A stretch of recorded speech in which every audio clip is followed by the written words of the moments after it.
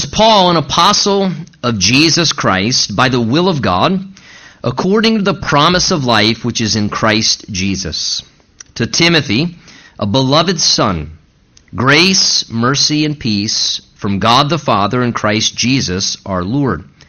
I thank God, whom I serve with a pure conscience, as my forefathers did, as without ceasing I remember you in my prayers night and day, greatly desiring to see you, being mindful of your tears, that I may be filled with joy when I call to remembrance the genuine faith that is in you, which dwelt first in your grandmother Lois and your mother Eunice, and I am persuaded is in you also. And Father, we humbly pause as we continue now in our worship of you and your Son Jesus, just asking for the help of your Holy Spirit who inspired the Word of God to just help us now interpret it and to receive what you would want to say to each one of us personally through your Holy Scripture. We ask, Lord, that you would prepare us each accordingly. You know what that means.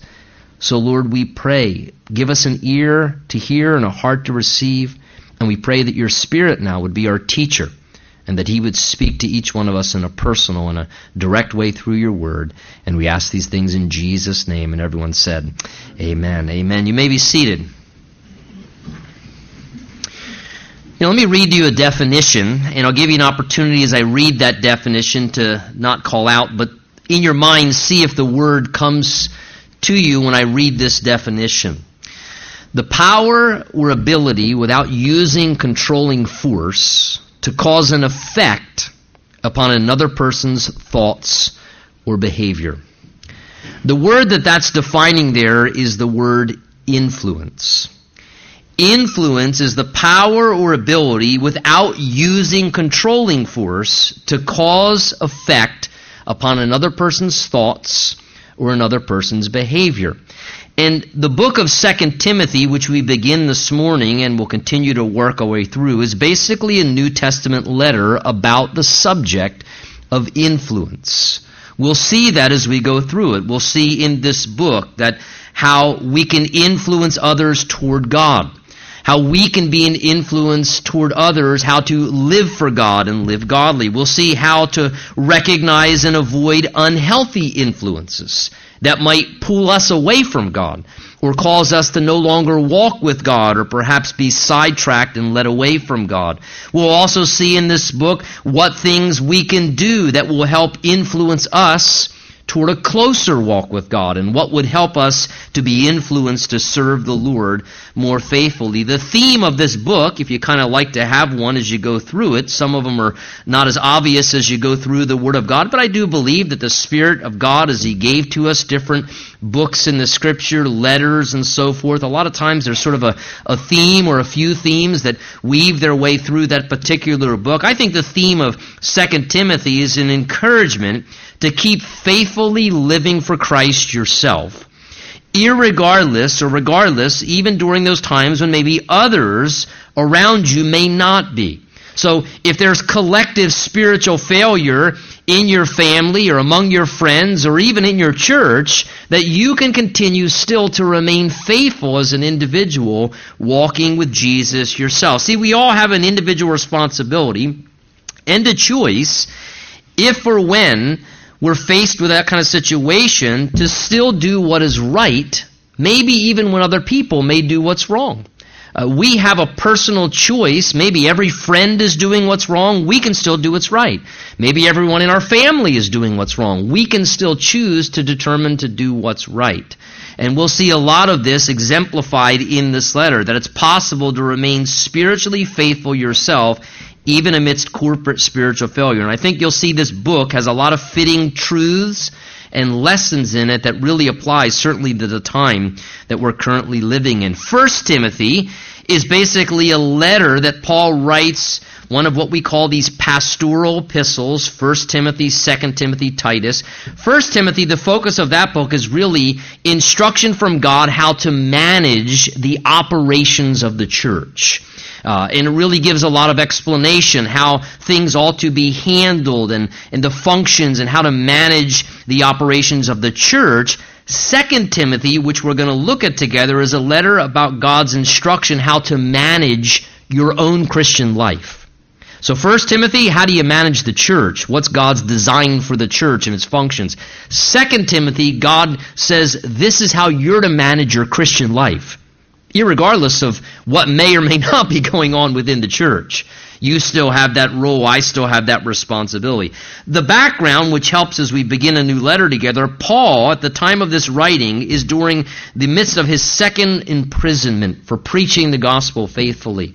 And this time, Paul's not under house arrest, but unfortunately, he finds himself in a cold, dark, unpleasant, damp, underground, dungeon-like situation, the Mamertine dungeon, and he's awaiting trial, of which we know now from church history, this trial Paul's awaiting in this dungeon-like condition where it's unhygienic and dark and smelly and filthy in its conditions. He's awaiting a trial that we know from history would result in Paul actually being beheaded and executed.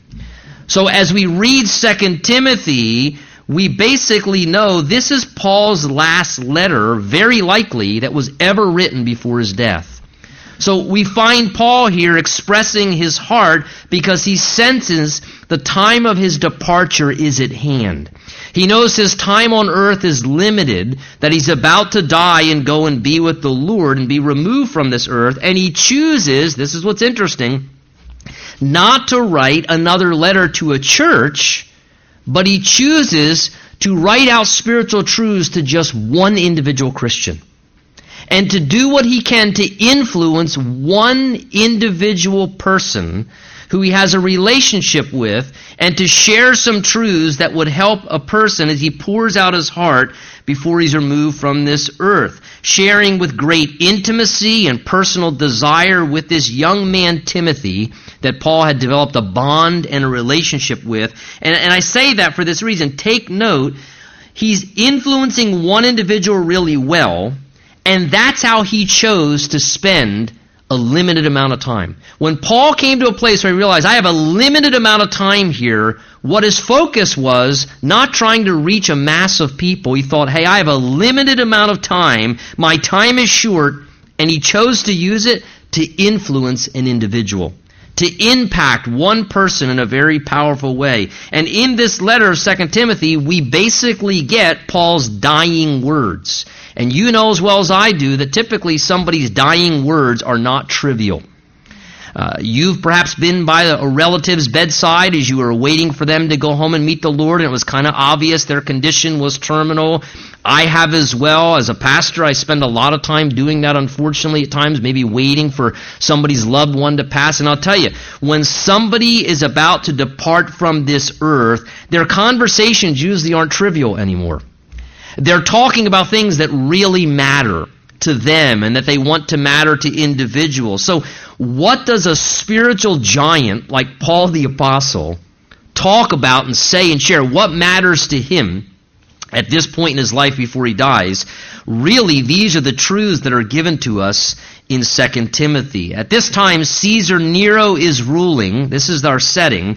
There's an intense persecution against Christianity, which means at this point in time, historically, suffering is intense for Christians. It's not easy to serve the Lord. There's a lot of temptation in an ungodly, worldly environment. It's a time in church history when it's very difficult to be a faithful believer in Jesus Christ. This is the setting, and many among the church were falling away from the things of God in the midst of these difficulties. People were turning aside. Christians were becoming cold in their commitment to Christ. Church leaders were making concessions and compromising so that they could conform to the patterns of the world rather than be faithful to sound doctrine. And people are turning away. So the question becomes this: what does the Christian do in those times? Do we find ourselves saying, well, I guess we might as well just accept the new spiritual norm? I mean, this is kind of just how the church is going to be now. This is how Christianity is going to be now. I guess we're just all going to... or does the Christian just give up and give in? 2 Timothy is going to say absolutely not. 2 Timothy, by the inspiration of the Spirit, is going to say, you hold fast. It's going to say, you press on as a good soldier of Jesus Christ. You continue to remain diligent and show yourself approved. You continue to live godly in Christ Jesus, even if you do suffer persecution for it.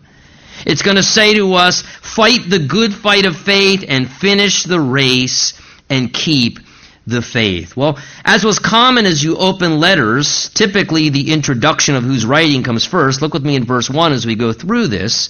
It says, Paul, an apostle of Jesus Christ, by the will of God, according to the promise of life, which is in Christ Jesus. So the first thing we see is who God's using to write this letter of spiritual influence that helped Timothy, as well as helps any of those who would read it as well. And the one who's writing it, we see, under the Spirit's inspiration, is Paul. And notice Paul refers to himself as an apostle of Jesus Christ. And whenever we read that term apostle, understand that word apostle is a term that speaks of a sent one, particularly one who is sent with authorization or sent with authority. An authorized person, maybe from a throne, or someone who authorizes someone and sends them forth in their power and in their authority. So Paul was one sent out with the authority, notice, of Jesus Christ. He was someone commissioned by the throne of God, by the Lord Jesus himself, to fulfill the purposes of the Lord, sent out to perform and establish works for his king, the Lord Jesus, that he wanted accomplished, and Paul was sent as an ambassador to do that. In a strict sense, the word apostle, that office, of course, refers to a few select individuals described in the New Testament that were really chosen by Jesus to establish the New Testament church, the foundation of the apostles and the prophets. The Bible tells us the church was built upon. These were individuals authorized by Jesus to establish the early church in its function and its doctrine and so forth, to provide spiritual oversight and guidance and instruction. So we see Paul being one of these individuals, an apostle, sent out by Jesus to preach the gospel, to plant churches, to establish new works, to pastor churches, to teach doctrine and provide oversight and spiritual guidance to churches that were established in the name of Jesus. And we see how this happened. Paul says that he was an apostle, verse 1, look at it there in the text, by the will of God. In other words, Paul was not self-appointed. This was not something that he, like a young person, decided, well, that sounds like a good career choice. Let me go to a school and I think I'll become an apostle or a pastor. This wasn't what happened. Paul says, this is what I became by the will, the wish, the determination of God. So what Paul is clearly saying is he establishes certainly his credential as an apostle. He's saying, look, I am what I am because this is what God determined I would be. This is what God selected me to do. This was what by his divine prerogative he wished for the role or the function of my life. That's the only reason I am what I am. And so Paul here understood this is what Jesus wanted for him. This is what God selected him to do. Other places he says an apostle by the commandment of God. In other words, God commanded me to do this. I'm just obeying God. But this is the idea here, that Paul understood that he had been chosen and selected by God for this role and for this particular function by God's will. In fact, in Acts 26, as Paul's recounting his own experience of being called by the Lord into ministry, he recounts what Jesus said to him. Let me read you Jesus' words to Paul when Paul received his commission. Jesus said to Paul, "Stand on your feet, for I have appeared to you for this purpose, to make you a minister and a witness, both of the things which you have seen and the things which I will yet reveal to you. I will deliver you from the Jewish people as well as from the Gentiles, to whom I now send you, to open their eyes in order to turn them from darkness to light, and from the power of Satan to God, that they may receive forgiveness of sins and an inheritance among those who are sanctified by faith in me." So see, Paul had heard that from the Lord, and that's why Paul says here, with a measure of confidence, yes, but humility as well, by just saying, I'm an apostle But it's just by the will of God. It's just by the will of God. Point being, he had simply accepted in humble faith and just became comfortable with embracing what God had chosen for him to be by God's will and determination. That's why Paul would say in 1 Corinthians 15:10, by the grace of God, I am what I am. And he just kind of come to that place. He wasn't overconfident. He wasn't feeling bad. I am what I am by the grace of God. That's all. It was by God's grace. It was what God chose. I'm just being obedient to what he wanted. The reason he's given that authority, we're told in the end of verse 1, and sent forth by the Lord, was he was sent forth according to the promise of life, which is in Christ Jesus. That is to declare or offer to people the promise of life. The guarantee from God of life. And of course that promise of life is a promise of eternal life. The promise of everlasting life that God extends to people freely through Christ. We might say the opportunity to experience heaven freely. As a gift from God, a promise that God offers and extends to people. And notice, where is the promise of eternal life found or obtained? Paul says it is in Christ Jesus.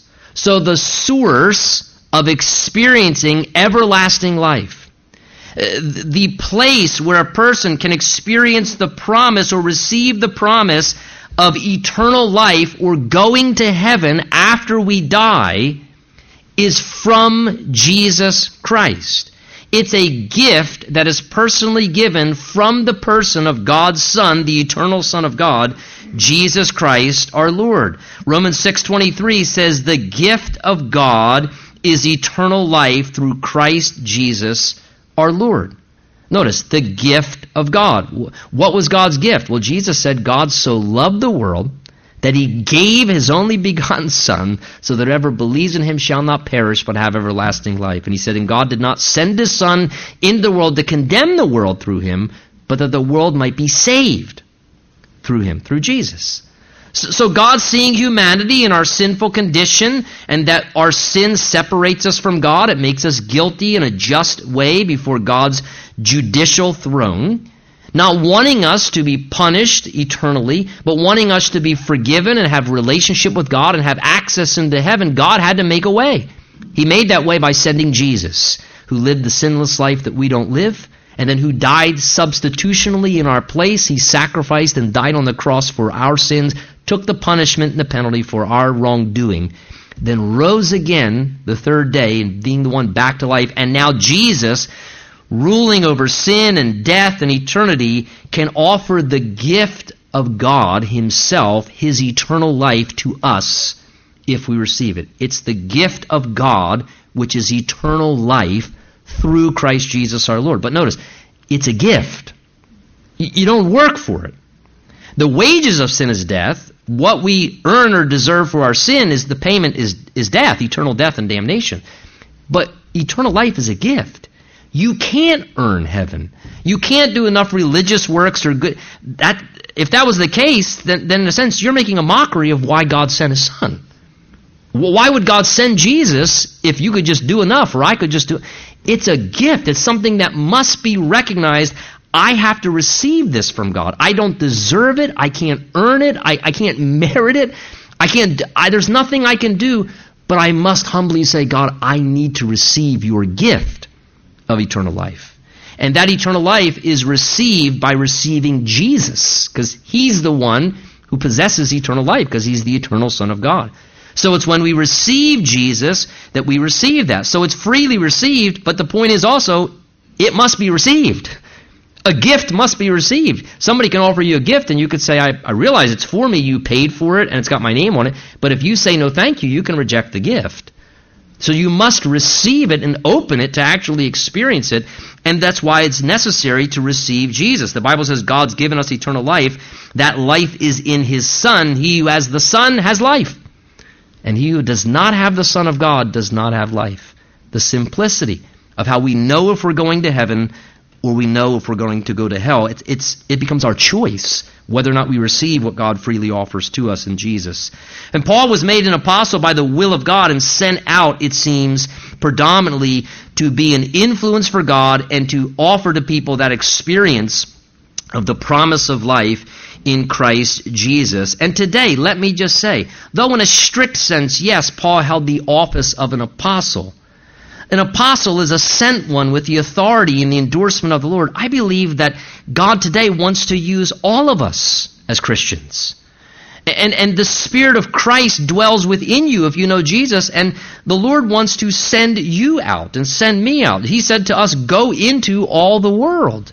Preach the gospel, make disciples. And I believe today He wants to send you and I out, divinely authorized from His throne to have spiritual influence in our world. The question that we just need to ask is simply this: what are you by the will of God? Paul was an apostle by the will of God. What are you by the will of God?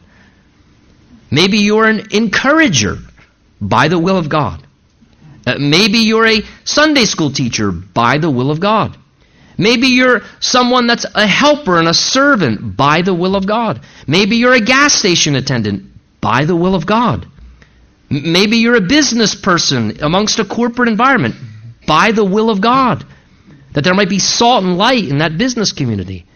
Maybe you're a faithful mom by the will of God, and that's your predominant calling right now. But to just simply discover and know, hey, this is what I am by the will of God. This is what God's called me to be as a Christian, and I can accept that, and therefore I understand what my mission field is.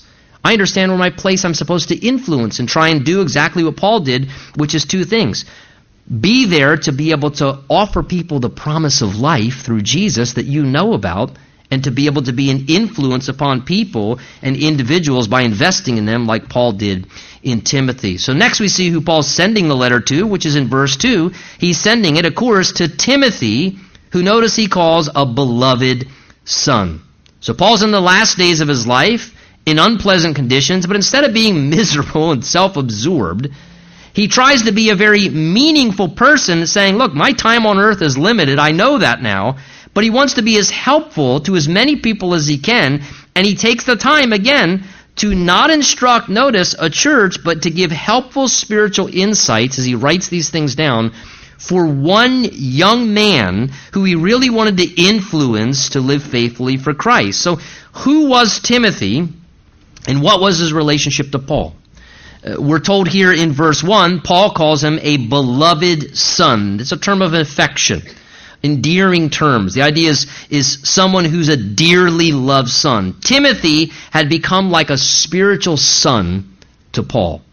And Paul had become, therefore, like a father figure in Timothy's life, in young Timothy's life. There's about a 30-year gap in age between these two individuals.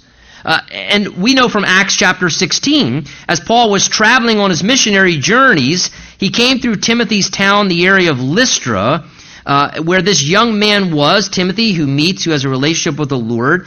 The Bible tells us his mother was a believer. His father, it seems, perhaps was not a believer. And Timothy, this young disciple who had a relationship with Christ, was well spoken of by the people. So he had a good reputation as a young man, as a follower of Christ. Paul takes a liking to him, develops a heart for this young man, sees potential in him. So he invites Timothy along to join him in his missionary activities and to become a part of his ministry team to serve. Timothy kind of becomes Paul's apprentice, you might say.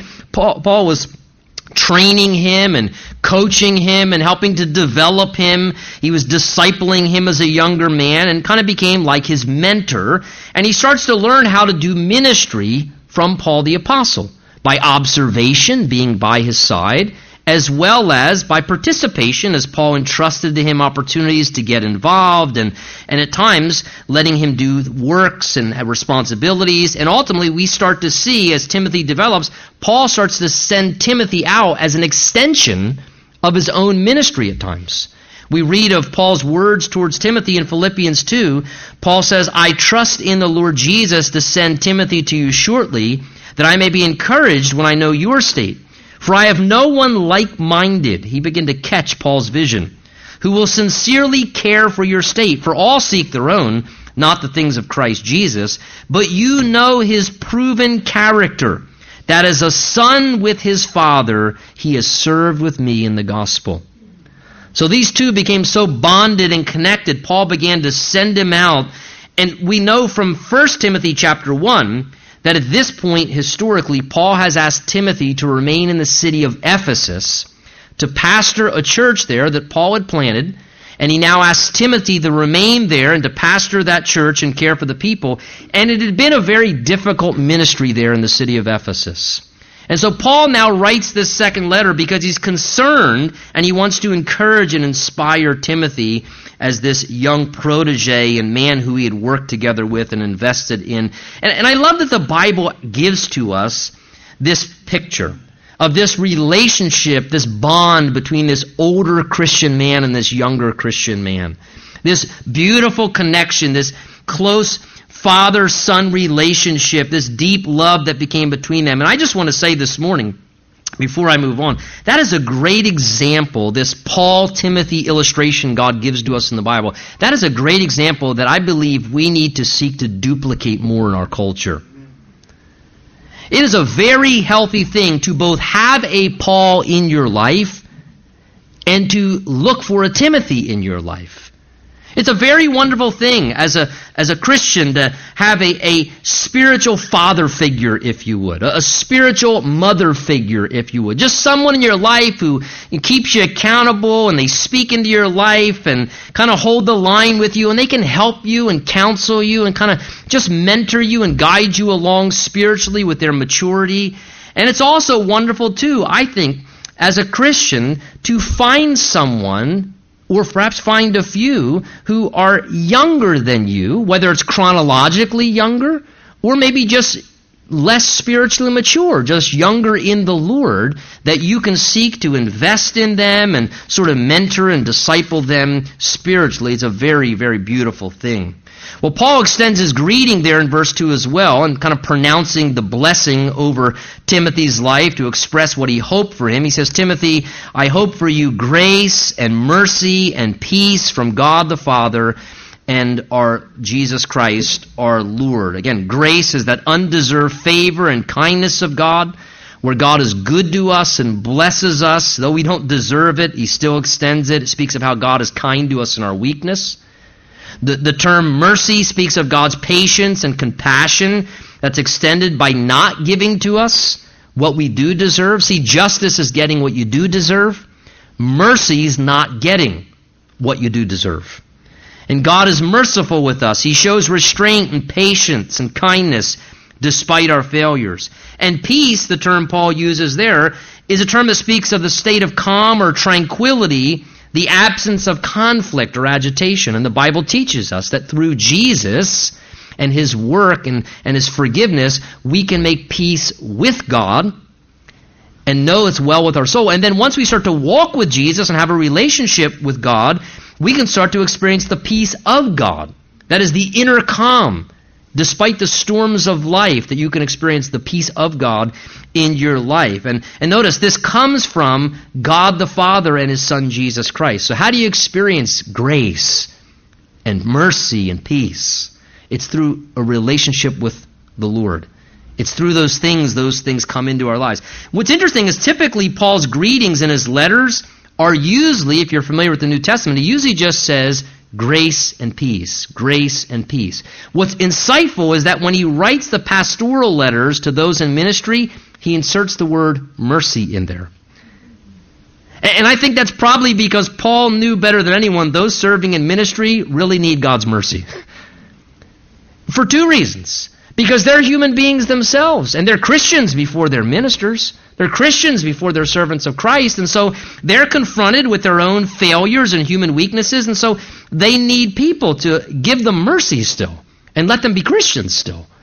And they need as well at times to give mercy and receive mercy to themselves so they don't become over-condemned and think, oh, well, boy, I made a mistake. I guess I can never serve God again. But rather to realize that God's merciful and that God's gracious, and we shouldn't stop serving the Lord and be condemned just because we faltered or failed in some way. And also, those in ministry need mercy because they need mercy for the people they minister to. Because people are sheep. And when you spend time loving and serving and trying to invest in people and influence people, you're going to get let down. You're going to get hurt. People are going to falter and blow it and fail. And so you need a lot of mercy if you're going to seek to serve people. Paul then goes on, verse 3, saying, I thank God, whom I serve with a pure conscience, as my forefathers did, as without ceasing I remember you in my prayers night and day, greatly desiring to see you, being mindful of your tears, that I may be filled with joy. So as Paul starts to address Timothy now with some words of encouragement, opening a letter, we see a few ways here that Paul was seeking to actually be an influence for good in Timothy's life. Three things, particularly in verse 3 and 4, we can take note of, all of which I think are good lessons for us if we want to be people who are going to have a good or godly influence on other individuals in our lives around us. The first thing we take note of in these verses is that Paul maintained a stable walk with God so that he could be a strong example and a strong influence. He maintained a stable walk with God himself so that he then could be a stable and strong influence and example to another. Notice in verse 3, referring to his own life, he says there, I thank God whom I serve with a pure conscience. Point being this, Paul served God himself before he tried to serve other people. He made sure he was serving God himself, walking with God personally as a man. He didn't just speak about God to Timothy and tell Timothy how to do godly things. He showed it. He lived it out in front of him. In fact, that's what gave him the credibility to then talk about it. He served God himself. He said, I serve God with a pure conscience. That speaks of his personal life, that it was godly and upright. He had a clean conscience.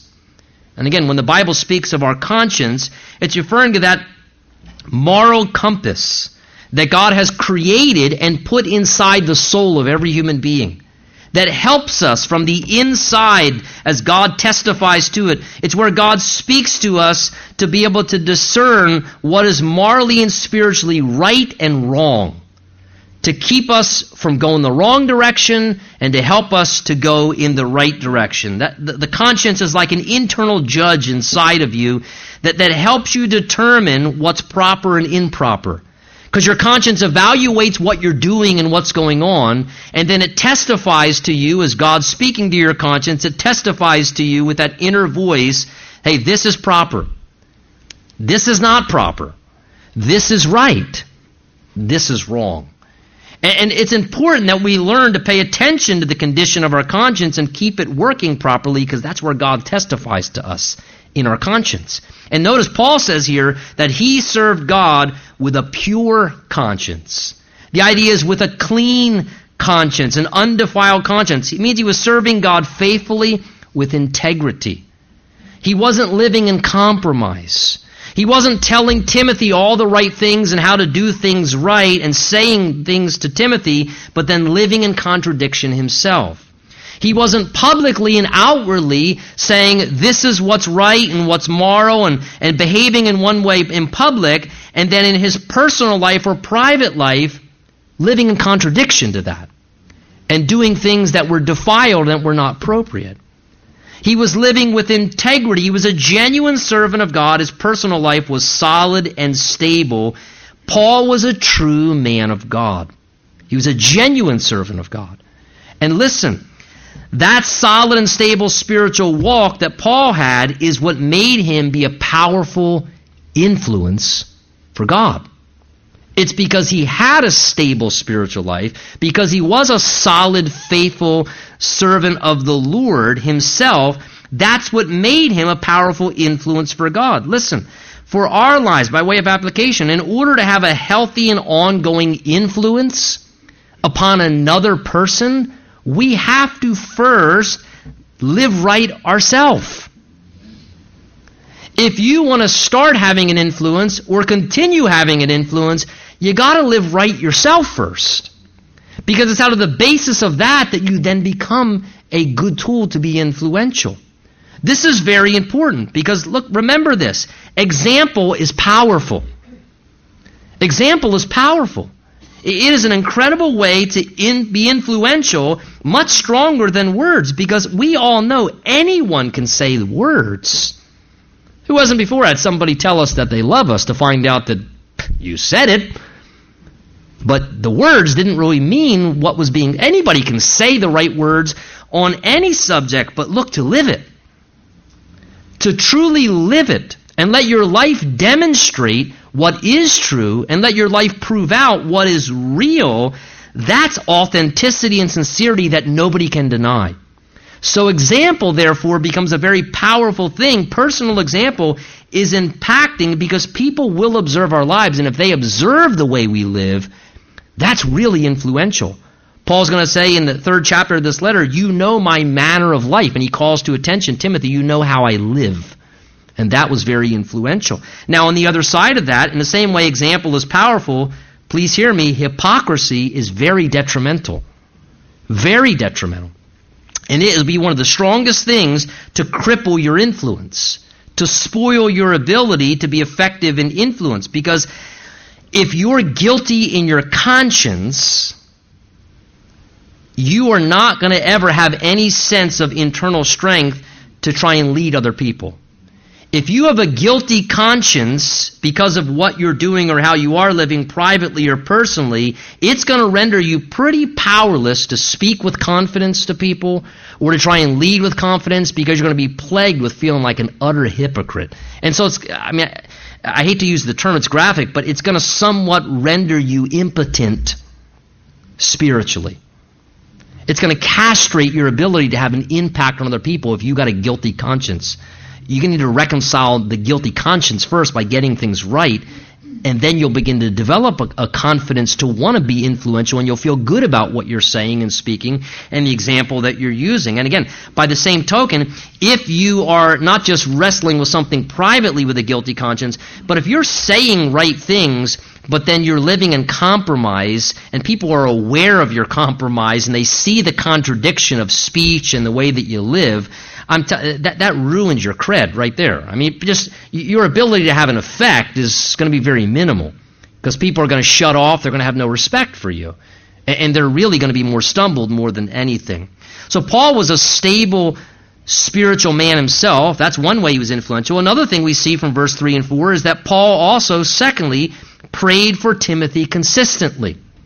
Do you want to have example? Here's the way Paul had influence. Paul prayed for Timothy consistently. That's how he had great influence in his life as well. Do you see what he says, verse 3? He says, without ceasing, I remember you in my prayers day and night. And to pray is simply to ask God for his help and involvement in a situation. And there's nothing better that you and I can do to help somebody else than to ask God to get involved in their life. To ask God, listen, to be the strongest influence in their life. Often we want to change people and we want God to love people. God, I know what needs to change in their life. I live with them. I know what needs to change. You love everybody. You're God. Let me change them. And God says, no. You can love everybody. You can't change anybody. You love people. It's my job to change people. And that comes back to, well, what do I do then? Well, what did Paul do? He said, Timothy, I remember you in my prayers day and night. He asked for God's involvement in Timothy's life. And when he says day and night, doesn't mean he prayed 24/7. It means whenever Timothy came to Paul's mind, he just lifted up a prayer for him. He interceded for him and asked God to work in his life. Paul was limited in what direct influence he could have on Timothy's life, and he understood that. They could not always be together circumstantially. And there may be people we love and we want to influence, but you can't be with them all the time circumstantially. When my kids went off to school, my influence was limited 7-8 hours a day. I couldn't be with them. When they started hanging out with friends, you can't be with them all the time. But I could influence them all the time. Lord, if they're doing something they shouldn't, I pray make them utterly miserable. My wife is a master. Lord, make them get caught. Please make them get caught. I mean, not that my kids were wild or rebel, but you pray those things as a parent. Lord, help them to make good decisions. Help them to walk in the Spirit and not in the flesh. Help them when they're tempted with things to overcome temptation and not be swayed by their friends. Help them to be an influence, Lord. And again, we can influence them in these ways. And Paul understood that God's influence on a life is the most powerful influence. And how does that influence come? Predominantly by praying for people. I tell you, listen, there is no greater power of influence in a person's life than to be committed to pray for them. To be committed to pray for them. To pray that God would be working in their life and regularly helping them with their challenges, helping them make decisions and empowering and strengthening them. Pray. It is your greatest effort of influence. It's the one ministry that cannot be interrupted. It is the most pure and really the most potent form of influence in your husband's life, your wife's life, your children's life, other Christians that you care about, and people that you love. Thirdly, the other way we see Paul had influence in verses 3 and 4 is that he openly expressed his appreciation and his love towards Timothy. Notice, he openly expressed his appreciation and his love for Timothy. He says, verse 3 about Timothy, Timothy, I thank God for you. And then in verse 4, he says, greatly desiring to see you, being mindful of your tears, that I may be filled with joy. So he indicates to Timothy. Timothy, he says, I remember you, and I thank God for you. And he says, I'm mindful of your tears. I remember last time we were separated. And the tears that were streaming down our face because we didn't want to be separated circumstantially. But yet it was part of God's will for both of them that for a time they would be separated circumstantially. That was just part of God's will for Paul and part of God's will for Timothy. But yet it was difficult. They loved each other, and it was hard being away. They missed each other, and the tears. Paul says, I remember the tears. He's like, Timothy says, I greatly desire to see you that I can be filled with joy. Timothy, when we're together, it brings me so much joy. Because it's such a blessing to live with you and serve with you and have time together with you. And listen, how hearing those things, would you agree, that must have really blessed Timothy's heart. To hear his spiritual father saying these things. And listen, how powerful and uplifting when somebody hears us express to them how much we care about them. That we appreciate them. And that we express at times words of our love and appreciation towards them, because that causes a person to feel secure. And not only that, it inspires someone that their life has value, and a lot of times it gives them a standard to achieve. It kind of, at times when they feel your words of appreciation and you tell them things like that, they want to make you proud. And they want to strive on, and they want to keep going, and it encourages them. And it's wise for us to exercise this example of being influential that Paul does here by speaking words of appreciation to people in our lives. And expressing that we care about people. But you know that old adage, oftentimes people don't know how much, or want to care how much, but you know, until they know how much you care. And once they realize how much you care, then they do want to hear what you know. And so as you seek to influence someone, don't just try and preach at them. Show them you love them and tell them you love them and speak encouraging words, and together with that impart words of influence and encouragement and counsel and investment in their lives. Well, verse 5, Paul identifies one other powerful influence in Timothy's life. Let's look at it. He says, when I call to remembrance the genuine faith that's in you, which first dwelt in your grandmother Lois and your mother Eunice, and I am persuaded is in you also. So Paul, notice, identifies one other powerful influence in Timothy's life, and it's simply this: he had godly relatives who were shaping his life and investing into his spiritual development. He speaks of how he remembers being impressed, he says, verse 5 there, with Timothy's genuine faith. I like that. That means Timothy, as a young man, had his own genuine relationship with Jesus. He wasn't just playing church, sitting in church, doing the spiritual outward works so that he could be like his Christian family. Timothy really had his own relationship with Jesus. He really knew the Lord himself. He wasn't just going through the motions. He had encountered the Lord. But notice, that was due in part to the great influence and example of what? His godly relatives. Because he says this faith that's genuine, it first dwelt in your mother and your grandmother. The idea there is Timothy was a third-generation believer. That's where his genuine faith came from. It was first modeled by his grandmother and his mother, and Timothy saw the genuineness of their relationship with Jesus, and that's what encouraged him to ultimately embrace Jesus and walk with Jesus himself. Paul's going to say in chapter 3 of this letter in regards to Timothy, he's going to say, continue in the things you've learned and been assured of from your childhood. You've known the Holy Scriptures. I like that. That means his grandmom and his mom from his childhood were teaching him the Scriptures, investing the Word of God in him, cultivating his spiritual development, and they had no idea what they were preparing him for. To take over for Paul the Apostle?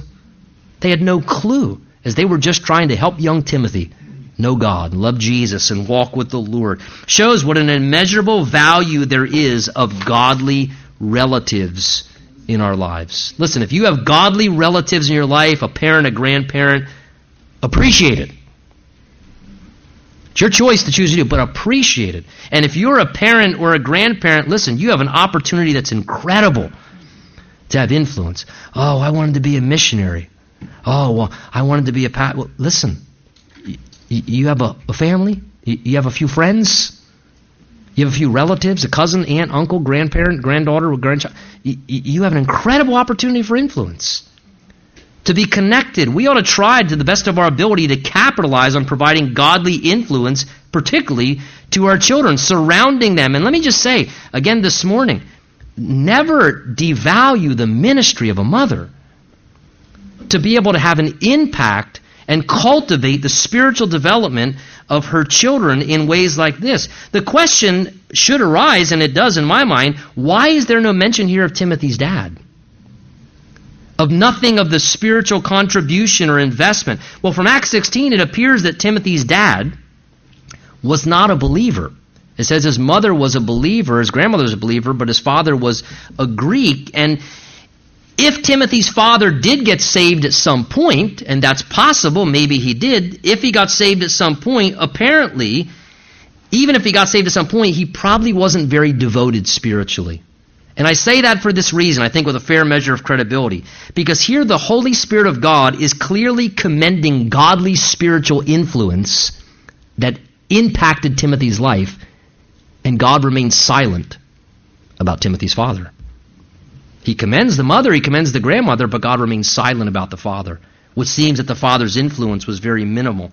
And let me just say this, just think, if godly Timothy developed spiritually to the place where he did because of the powerful influence of a godly grandmother and a godly mother, how much more if a godly man, a father figure in his life, had invested into him and had sought to influence him with the strength of a father. Isaiah 38 says, the father shall make known God's truth to the children. My challenge to those of us who are men in this room, if you are a grandfather, a father, or even just a man who can be a father figure, how well are we doing? The influence that we can have, that God has given to us opportunity for. I may fail at everything else that I do in life to try and influence the world, and I'm fine with that. But if I influence a few people, particularly my 3 daughters, towards the things of God, I'm ready to die, man. I'm okay with that. Hey, there's no greater way that you can be an influence than to encourage another person to follow Jesus. You say, oh, I want to be an influence. Where do I start? Here it is. It's really complicated. Just look around you. Who do you work with? Who do you live with? Who are you connected to? That's the greatest place to start. Shall we stand together?